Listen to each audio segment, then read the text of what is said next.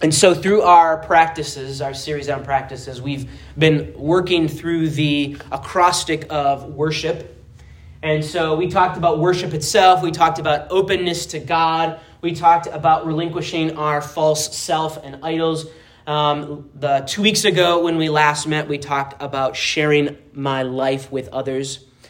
And so we've arrived at the H. And by the way, our sort of takeaway from this whole thing, we've got magnets there on the back. If you haven't gotten a magnet, it lists all of these things so you can put them right on your refrigerator and you can see them every day.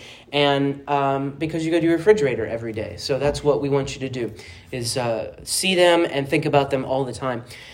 And so today we're going to hear God's word. We really believe that reading the Bible is going to be one of those things that creates an intentional space to know and love Jesus deeper. And we can come to the scriptures with an open heart and an open mind to know that is where we are with God, and we can see our relationship with him in the scriptures. Dietrich Bonhoeffer wrote this: "Because I am a Christian, every day in which I do not penetrate more deeply into the knowledge of God's word in Holy Scriptures is a lost day for me.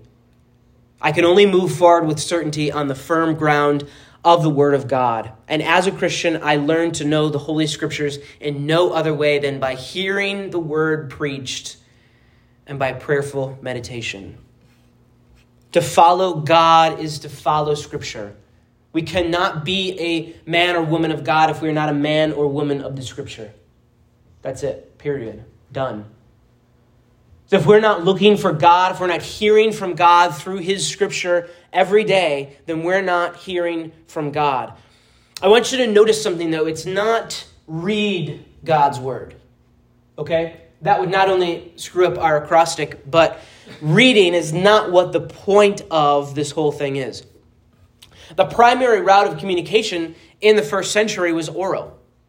The primary method of communication in ancient Hebrew and Israelite times was oral. These were stories that were told and passed down. They were not written down until much later. And so these scriptures that we're reading, and remember that when Paul is talking to Timothy about all scripture is God-breathed, he's talking about the Old Testament specifically. There was no New Testament as we know it now. So what Paul is pointing Timothy to is saying, hey, all of these scriptures that you've grown up with, what we call the Old Testament, all of that is God-breathed. All of that is inspired by God to do something for us. And we're going to talk about what those things are in a minute.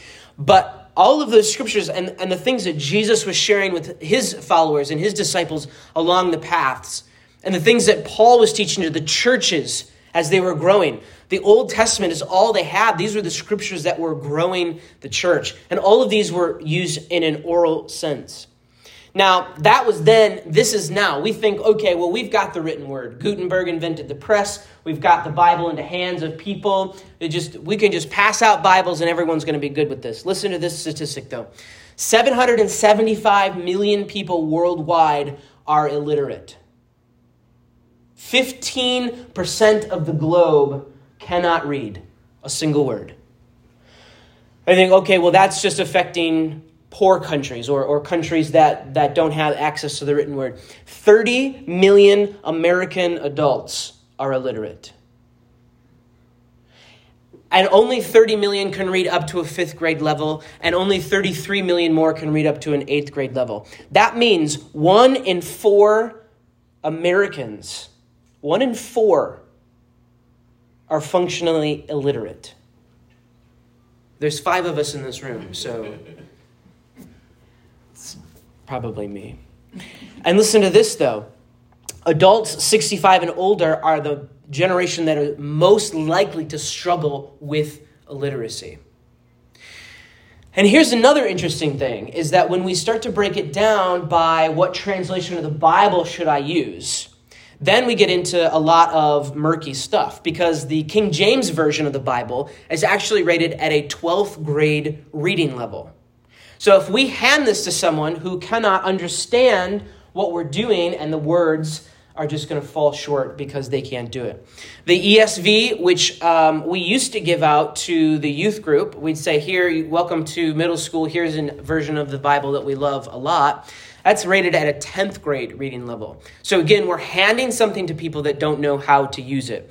The NIV, which is my personal favorite, is rated to a 7th grade reading level. And the New Living Translation, which is used a lot as sort of a paraphrase Bible, is rated to a 4th grade level.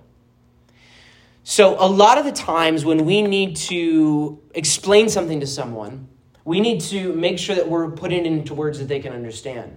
So when we read the Bible here out loud, I don't choose King James. There's a lot of reasons for that, but the number one reason is because it's very hard to understand.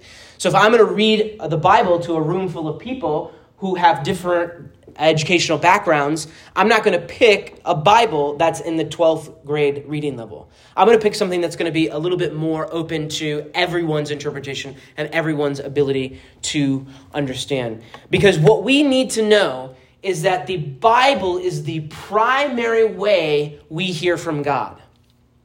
So if this is a tool that we're looking at and we don't understand the words on the page, we don't understand what God is saying. We don't understand that God is here speaking to us and through the words that we're reading, but we cannot hear him because we are ignoring it. And when we ignore the Bible, it's like ignoring a friend who's speaking to us. It's like ignoring a text that we've received and we don't want to respond to it. The Bible's used for a lot of different things, and it's used in wrong ways and it's used in right ways. And so when we approach the Bible, we need to approach it in the correct way. Lately, I've noticed that we've tended to turn the Bible into kind of a weapon. We ask it to do something that it wasn't meant to do. Reading the Bible as a piece of literature is kind of like reading Moby Dick as a whaling instruction manual. We can't use it that way. It's not what it was designed to do. Asking the Bible to make comments on history and on science and on law is asking the Bible to do something that it wasn't meant to do. The Bible is a revelation of God. It's an interaction of ancient people with their God through history. That's what it is. It's not asking us to make determinations on science and law and philosophy and the way that we live our lives now. Because just like ancient Israelites and just like the Greeks of their time, they're trying to interact in the world and know God through his interactions with us. And so rather than uniting us, we use the Bible to put us into all sorts of camps and categories. What do you believe about this certain thing? What is the Bible? What's your interpretation of this passage? And then all of a sudden, we've got 15 different churches in the same city because we all believe that this word doesn't mean what that word means, and you interpret it wrong, and that's where we get off on the wrong foot.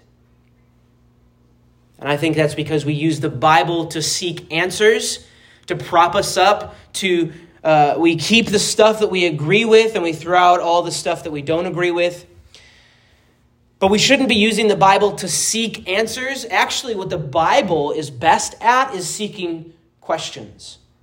There are so many questions in the Bible and there are not very many answers. Did you ever notice that?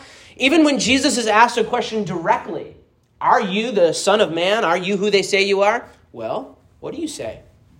Jesus doesn't answer questions. It's so frustrating. How can I inherit eternal life? Well, let me tell you this story about it. Who is my neighbor? Well, let me tell you this story about it. Am I my brother's keeper? Who is my neighbor? Who can be against us? These are the questions of the Bible, and they have no answers. So when we go seeking answers into the Bible, we seek the wrong thing. We should be looking at the questions that the Bible is asking of our God, seeking our God and asking these questions to open something up into us. Yeah, am I my brother's keeper? Do I want to be responsible for my fellow man? Who is my neighbor? I should be asking that question. Who am I reaching out to? We often also see this, the Bible, we see this, it kind of helps us out sometimes to think about it. Bible stands for basic instructions before leaving earth. We've heard that a couple times. That's what BIBLE stands for. But it is not an instruction booklet. It is not a list of rules. It is not a list of something where we look down and say, okay, I've done all these things. Jesus said, okay, you've done all these things. You still have not inherited eternal life. The Bible's not an instruction book. It is the place that we go to know and love God more deeply. It is the place where we can go to seek who God is, because he revealed himself to people and they wrote that down. They were inspired by their interactions with God and they wrote that down and they said, this is God.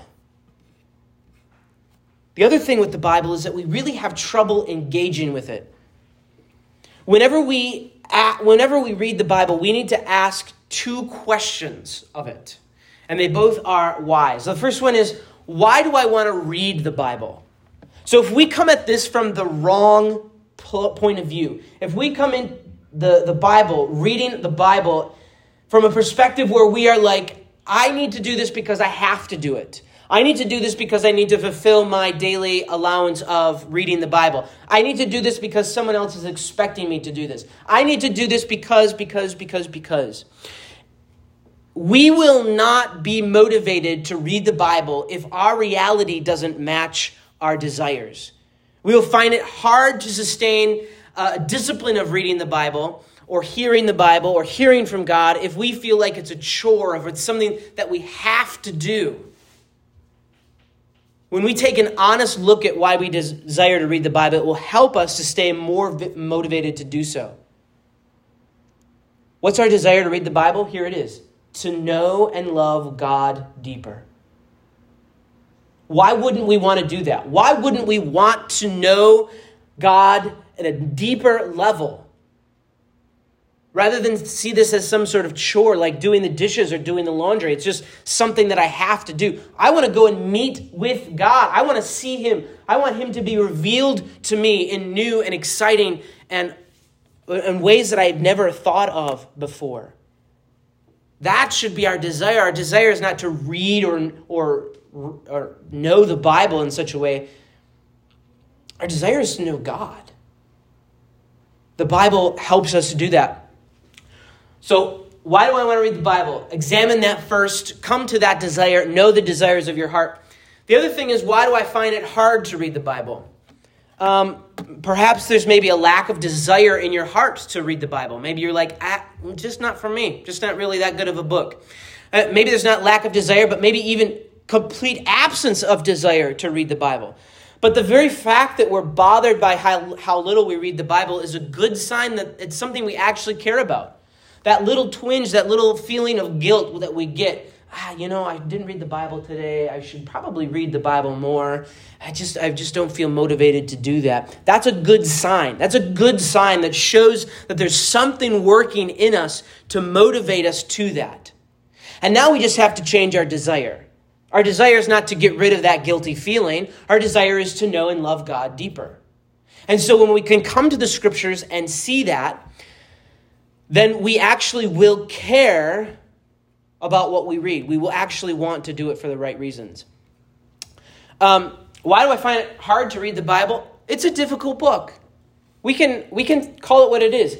It's a difficult book. There's really good reasons for not reading it. It's formatted to look like a phone book. I mean, it's thick. There are small words in it. There are some passages that go on and on and on. I have no idea. Have you ever read some of the sentences that Paul put together? It's a train wreck, this guy. He's not that eloquent of a writer. There are inexplicable pronunciations. Words I don't know where they are, how to pronounce them, what good are they. It not only looks dull, it often is boring. The prophets are wildly repetitive.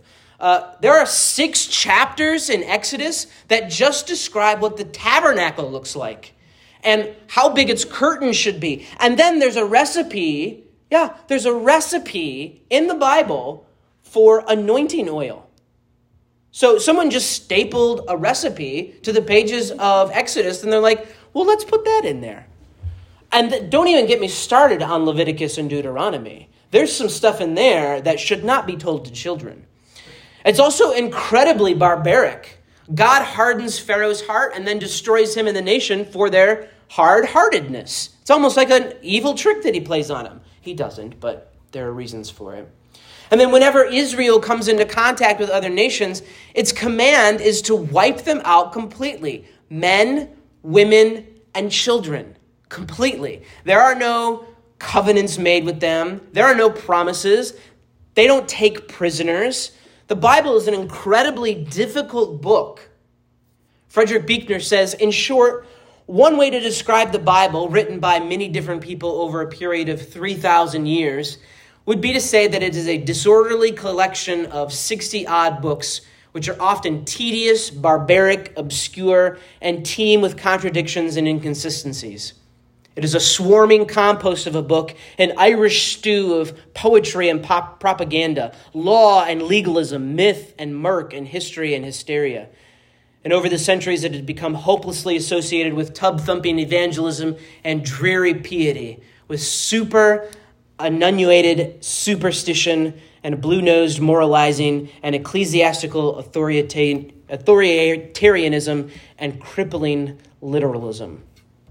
It's a bit far. It's a bit much. The point is, it's a difficult book.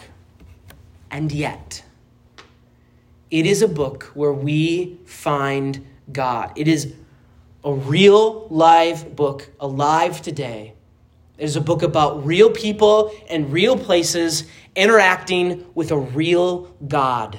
There is hope and love and joy and peace and unmistakable tragedy through it all. But it is a real book from a real God. And it's the way that we interact with him today. Abraham and Sarah with tears of incredulous laughter running down their cheeks when God tells them it is going to keep his promise and give them the son they've always wanted. King David, all but naked as the day he was born, dancing for joy in front of the Ark of the Covenant. Paul struck dumb on the road to Damascus. Jesus of Nazareth stretched out between two crooks with dried Roman spit on his face. They are all looking up and listening to their God.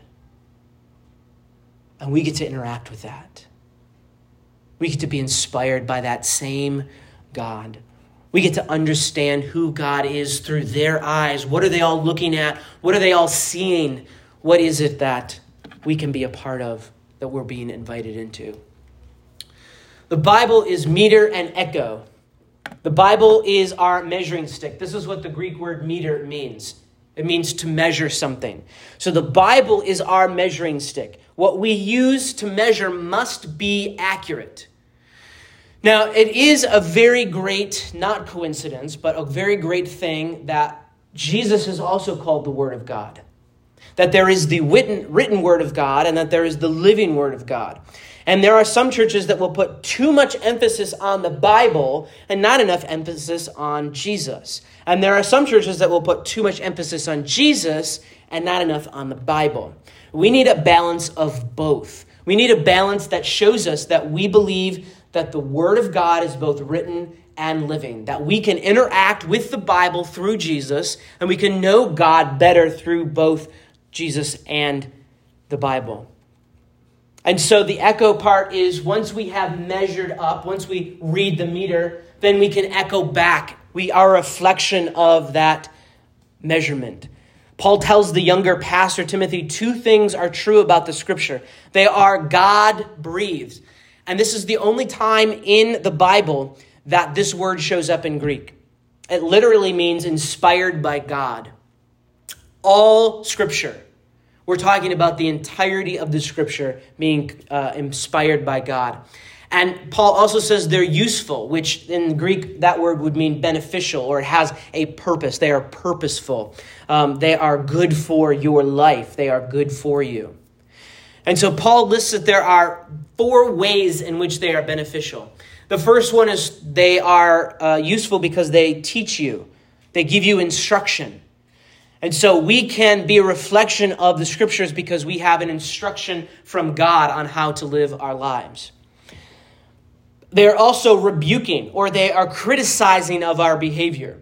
They are allowed to be criticizing of our behavior because they are the measurement for our behavior. They're the measurement for how we love and how we live and how we join with people in community. Paul also says they are good for correction. So we see the measurement and how we can correct now, how we can change our approach. That word in Greek means improvement. How can we improve our behavior? How can we improve who we are? Not improve our lives, not live better lives because of it, but how can we improve our character and who we are? And the last thing is that it provides training in righteousness, or even discipling in righteousness, where we can become believers of God and practice this righteousness that God has bestowed on us. And Paul says all of the scriptures will do these things. They're useful in these ways. And for this reason, that God's servants may be completely complete, is what the word there in Greek means. Completely complete for every good work. And so we read the scriptures not because we have to fulfill some sort of guideline, not because we have to fulfill some sort of obligation, but because we can become complete people because of that. We see who God is, we measure up to that, and then we are a reflection of that measurement. We become complete in that work. And so we can put together about 4 different hearing practices that we can do in our lives to help us to hear the scriptures better, to hear God's word better as we interact with the scripture. And so the first one is through Bible study. And now the word study sometimes gets people off on the wrong track because I don't have time to study. I don't have time to do homework. I barely see my spouse as it is. So how am I supposed to do Bible study when I can't even keep my own life together? Well, Bible study only means that we are taking the word, we're reading scripture, and then we're applying it to our lives. So anytime that we have scripture, we're asking the question, how does this apply to my life? And now this is a function of ourselves. We're going to talk about a function of God in just a second and how the scriptures reflect him. But in a Bible study, what we're doing is we're just asking the question of, how can I now take this and live in a different way? How can I take this and try it in a different way? Bible studies also are meant to be done with others. So it's hard for us to do Bible studies on our own. And we'll talk about that in just a second. But Bible studies happen, you can do them one-on-one with another person. You can have just one person that you're going and studying the Bible with and reading through things and then asking each other questions about that. So what does this mean to you? How does this mean we can live our lives now? How does this change the way you see God? What is God doing in your life through this? We can study the Bible with one person, or we can do it in small groups. We can do Bible studies in small groups where as a group, as a covenant partnership, we will work together with other people and say in a group the same things. How is this speaking to you? How are you using this to change your life? How are you doing this to change your view of who God is? So Bible study really opens us up to being able to take the scriptures and applying those to our lives. Preaching does the same thing. So as we're listening to preaching should be a way that we can take the scriptures and apply them. This is not philosophy. This is not my opinion. This is not. This is what I believe. This is me taking the scriptures and saying, how can we do what we see here in a way that makes our community better? How do we know God better through that? And so this is what Bible study tries to open up to us, is this opportunity to be intentional about reading the Bible and applying it to our lives. Now, sometimes we don't have time to study the Bible, and so there are different ways to do that. There are really good ways to do that where we can, if we have an accountability partner, if we're just doing a one-on-one, if you go to someone and say, I'm having a hard time reading the Bible, I'm having a hard time understanding the Bible, you can go to another person that you trust in Christ, a brother or sister, and say, will you be my reading partner? Will you help me study the Bible? And we can come together and have a conversation about that. Another way to do Bible study is to do it with your family. Family Bible study is a really good opportunity. If you have someone in your family who doesn't like reading the Bible or feels like they don't have the time to do that, encourage that participation as a family. Do that together. And that will encourage you just to say, you know what? This is not another thing that we want to add to our day, but this is a way for us to come together and experience God together, be inspired by the word that God has shown and his revelation. We want to know who he is a lot better than this. And so those are just some of the things that we can do in Bible studies. Sometimes it helps to read through books that will help guide us through Bible studies. There are Bibles. There's an inductive Bible study method where there's actual questions where you go down through, you read the thing, and then there are questions that you answer, and the questions are the same every single time you read that passage, or any passage really.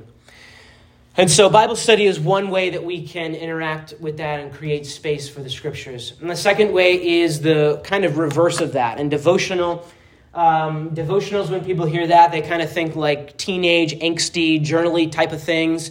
They don't have to be. They really don't have to be. A devotional is just your personal, private time with God. Reading his scriptures, putting it into your heart, and determining how to live through that. And actually, devotionals are super, super short. If you're finding that a devotional is really long or it's really hard to get through during the day, you're reading the wrong devotional.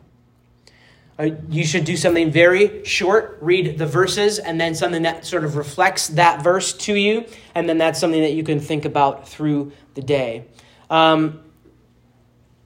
Too busy to read, have a long commute. There's a podcast or even an app called the Daily Audio Bible, which has been going on for at least a decade. This guy will read sections of the Bible to you, and then he will actually just give a small devotional at the end of that. Super, super helpful stuff. That will allow you to get the Bible in every day. He focuses on one little section of that and then talks about what that means and sort of reflects that back. And it's not very long at all. So if you're finding that there are times where you're sort of your personal life and you're having trouble finding that time to reflect on your own and not really talking about it in community, devotions will be a better way to do that and make that happen. And so also get yourself a good study Bible if you are doing devotions or you're having just trouble reading the Bible on your own or interpreting what this might mean. I recommend the Zondervan NIV Study Bible. I think it's a tremendous resource. It's really, really good. If you see it, it's kind of got like green lines on it. It's a white Bible, but then there's a little sort of rainbow sticker on it because it has different categories for understanding the scripture and what it does. But that's a super good resource, especially if you're not one that's really into devotionals, but you want to sort of do some study on your own. That would be a good place to start. And the people always ask me, what's the best translation of the Bible? It's the one you're going to read. Plain and simple. If you're not going to read it, don't bother. Get the one you're going to read. There's so many quality ones out there that it would be a shame to skip over something. And find a couple, because you can spend a few months reading one version and then switch to a new version, and you can understand things in a different way or see things that you never saw before. So, thirdly, meditation. This is not sitting in your bedroom with the shades drawn, in the lotus position, humming to yourself. It's not that type of meditation. Meditation is just simply reflection on the scripture. And so in my meditation practice, what I do is I will take a piece of scripture that's spoken to me, and I will just reflect on it through the day. And I'll pray that scripture over and over in my head, and I'll just say, God, what are you revealing to me through this? What are you revealing to me through this? And it's sort of the opposite of the Bible study that we talked about before, where we sort of have our opinion about this is what's happening, and how does this make us feel? Meditation is the opposite, and we're opening up the scripture to say, God, what is this that you're showing me? What can I learn through this? And so we take that piece of scripture and we think about it all day long. We pray over it. We make sure that it's in our hearts and that we can continue on with it. And so finally, memorization is really going to help us as well. And this is, you don't have to take long passages, but you should know some Bible verses by heart. You really should. We're going to move from John 3:16, and we're going to start adding some more into your vocabulary because it's time that you knew some more. You need to know. Memorization is going to help you interact with that because it's going to recall in your brain all the time where you're going to be able to bring that up and say, oh yeah, the Bible says this. And sometimes I won't know where it actually comes from. This is a great pastor trick where you can just say like Paul says or David wrote or Jesus said. We don't actually know where it came from, like what Bible verse and chapter specifically. We just know that they said it somewhere. And so you don't have to know those chapter and verses by heart, but do know the things that they said. Do know the things that they were talking about in Romans. And, I can find that in Romans. I think Paul was talking about that in Romans, and the context of that as well. So those are 4 practices that we can use to open up a better space, an intentional space in our lives to hear God's word. And again, it's not just all about reading. It's about hearing God. Our purpose for understanding the scriptures, our purpose of going into the scriptures is not to just give us more work and to read more often and to know the Bible forward and backwards. The point is to know God. We want to hear from God and we want to meditate on his words because they are words from God. If he told them to us, they must be important.